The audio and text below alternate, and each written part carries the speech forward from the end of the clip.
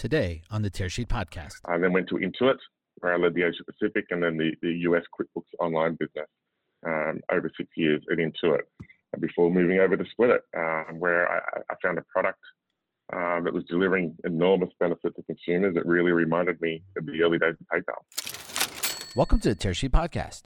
I'm Zach Miller. Splitit is a global payment technology that enables no-fee installments on credit card purchases. Unlike other point-of-sale financing platforms that we've covered on this podcast, Splitit isn't consumer financing. There's 0% interest and no application or late fees. CEO Brad Patterson has recently joined the firm after a 20-year career that included Visa, placed him at PayPal in its early days, and leading into its US QuickBooks Online business. Brad joins us on the podcast to talk about the genesis of the business and how his firm found product market fit. In an increasingly competitive market for point-of-sale loans, we talk about how Splitit differentiates itself. Lastly, we talk about the firm's growth trajectory. Brad Patterson is my guest today on the Tearsheet Podcast. Hi, I'm Brad Patterson. I'm the CEO of the installment payments company Splitit. So much to ask you about here, Brad. Like, let's start with your background. I know you've been in the payments industry for a while. Like, can you talk about? I'm interested in hearing your background, like technically, and then how that led to founding Splitit. Sure. I've been at Splitit for about 8 months, but I've spent over 20 years in the fintech space. Cut my teeth at Visa, where I spent a number of years in Asia Pacific, in the merchant and consumer business. I then moved over to PayPal, where I was a third employee at PayPal in Asia Pacific. We helped build that business over 8 years. Very exciting times there, early days at PayPal. I then went to Intuit, where I led the Asia Pacific and then the US QuickBooks Online business over 6 years at Intuit before moving over to Splitit, where I found a product that was delivering enormous benefit to consumers. It really reminded me of the early days of PayPal. Well, so that's a really interesting hook. I'd assume that given where you are in your career, you could have done a few different things. What was it specifically about Splitit that you decided to join? It sounds like you sort of just addressed it, but I'd like to hear a little bit more about that. Sure. Very lucky to be introduced to one of the co-founders of Splitit early in the piece, and he explained to me a couple of things. He founded an installment company in Israel with his co-founder, where splitting any transaction, whether you're at a grocery store, at a pharmacy, anywhere, that you could split those transactions. But you couldn't do that online, and it couldn't be done outside of Israel well, except for in some markets like Brazil. He founded the company on the premise, splitting transactions on your existing card, existing credit, versus putting new debt into society was something he was very passionate about. They'd spent 6 years building the technology, getting the patents, and building out the infrastructure around the world to roll this out. I then investigated a little further with some existing customers, consumers and merchants, and the benefits provided from this to them in improving the conversion for merchants. And consumers are really viscerally saying how they could now afford to buy goods that were really important to them they couldn't before. Made me realize this was something that not only delivered powerful benefits, but had significant opportunities to scale. And long term, I mean, this is kind of a jaded question, but is this a standalone company, or does this work alongside other types of payment solutions? We sit by a number of different payment solutions. Mm-hmm. So it would be added to a checkout, no different to what PayPal would be. At a checkout, you would often see credit cards, PayPal, and Splitit sitting side by side in the checkout. Awesome. So maybe you could take us through a few of the potential use cases here at the merchant level, and I guess at the consumer level. It'd be interesting to hear sort of how people are using Splitit.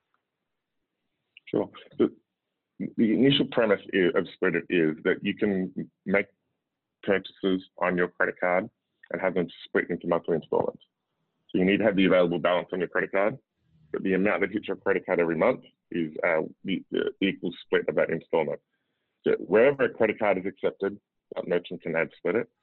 Anyone that has a credit card today can choose Splitit at the checkout, enter their credit card number, choose the number of installments, and the payment's done.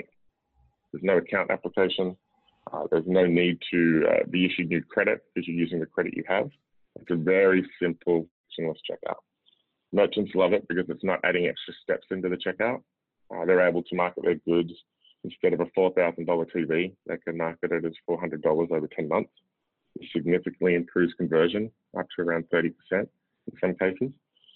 Some consumers like to spend more. They feel that they can actually spend more with the available credit without the instant cash hit to their balance. So it's predominantly focused on e-commerce. Consumers would choose Split It at the checkout, and then split the installments by choosing the number of installments they want on the credit card.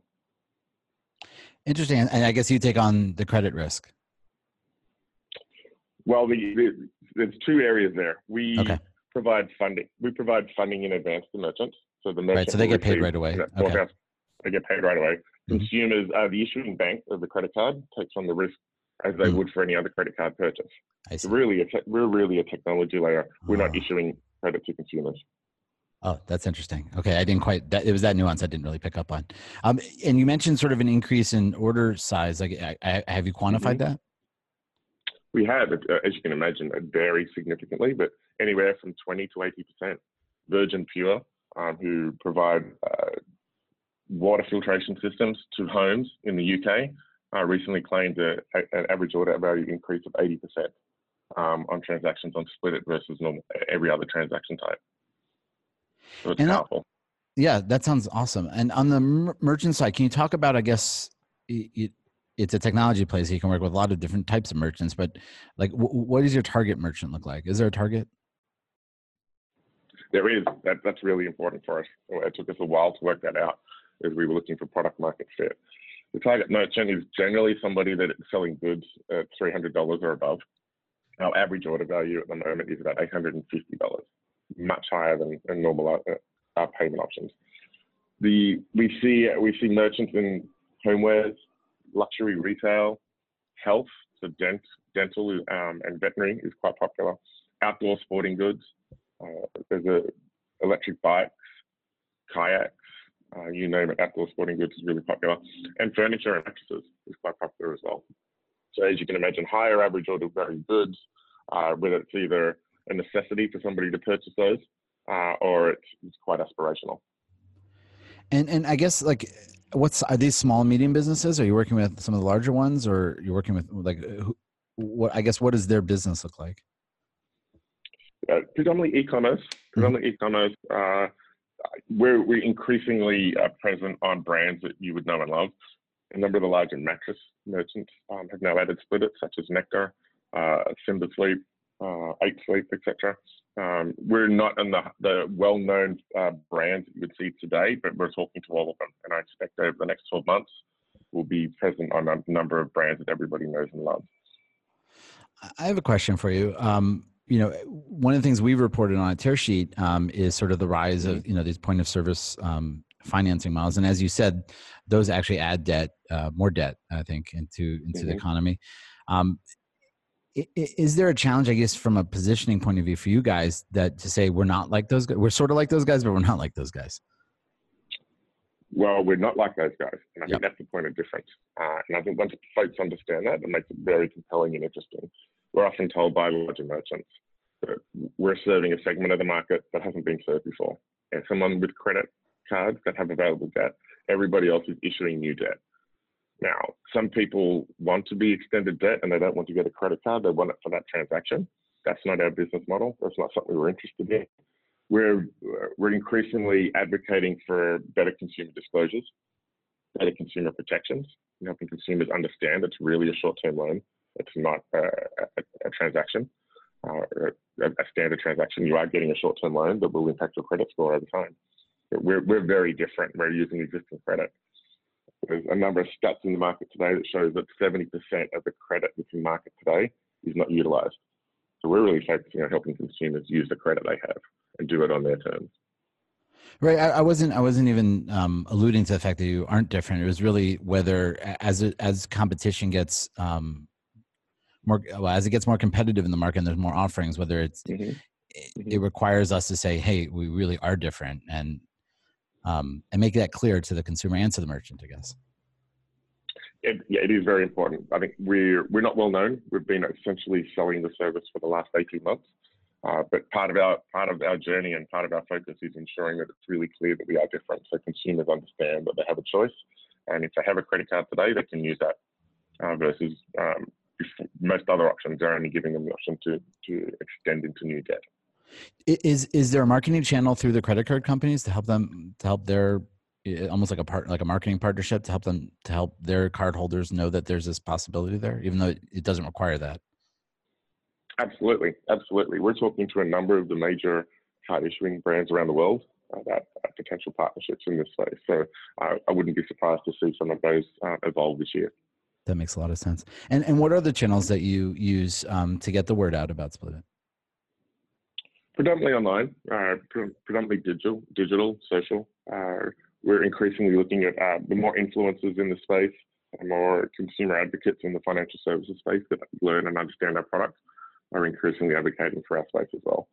So there's no silver bullet. It's really about building out a lot of content to educate the market on our space and evolving our messaging and our brand, while at the same time looking at partnerships in areas that you mentioned before to help spread the word as well.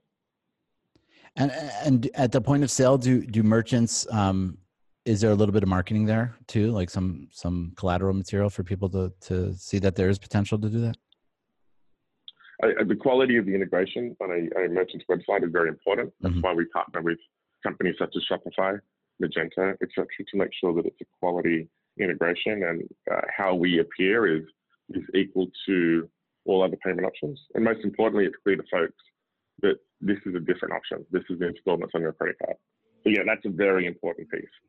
It's equally as much about the product integration as it is about the marketing messaging. So almost like as deeply embedded in the shopping cart as any other payment option. Exactly. So we've spent the last couple of years focusing on building out that infrastructure. Interesting. Can you talk about?